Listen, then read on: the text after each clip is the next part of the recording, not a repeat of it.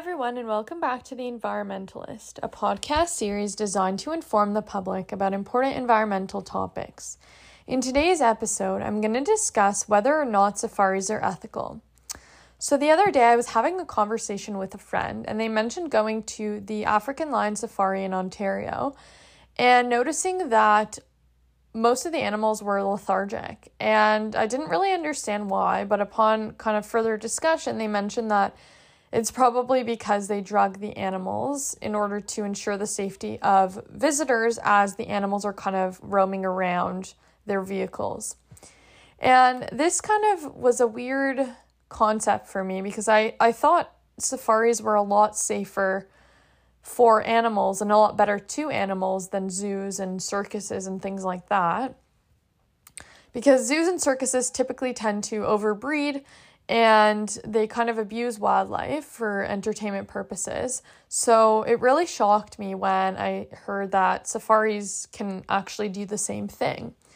So I kind of wanted to dig a little bit deeper into this issue to see kind of if this is a standard practice or if it's just certain safaris.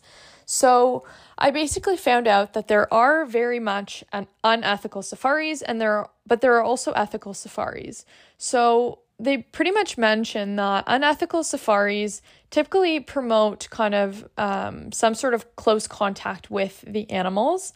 And so if you ever see a zoo that allows for petting or for close photograph taking, and just being very, very close to the animals, that's often a bad sign because it means that they're probably drugging those animals to reduce their state and allow them to kind of be safer around humans and pose less of a threat. And if these safaris allow for such contact, then there's also a chance that humans can transmit certain diseases to those animals through the physical touch and the photos and whatnot because they're very much in close proximity to them. So definitely a bad sign. And also just being around, having animals be in such close contact with humans kind of reduces their instincts. And so it leads to some sort of level of habituation to humans. And this is not a good thing because animals should be afraid of humans. They should fear us for predators. So they shouldn't be kind of used to being around us and that sort of idea. Whereas in an ethical safari, typically their whole purpose is to protect these animals from poachers, from extinction, and just overall supporting kind of the local community.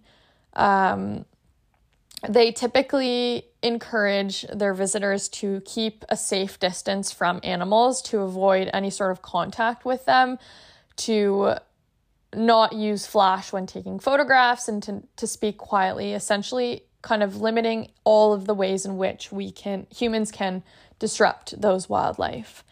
Now, they also try to limit the amount of time they spend within these reserves because they don't want to stress out these animals. They just want to protect them, essentially. So they kind of show people the animals, but to a certain extent because they don't want to stress them out.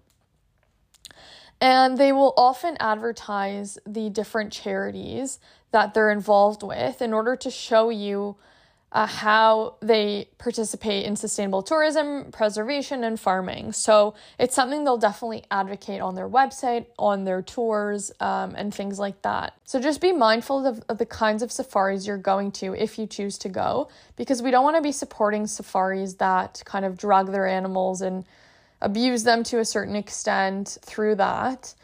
We want to support the sustainable ones and the ethical ones. So yeah, just do a little bit of research before checking one out. But yeah, thank you all for tuning in, and I hope to see you all next time. And just a reminder, I'm a little someone trying to make a big difference.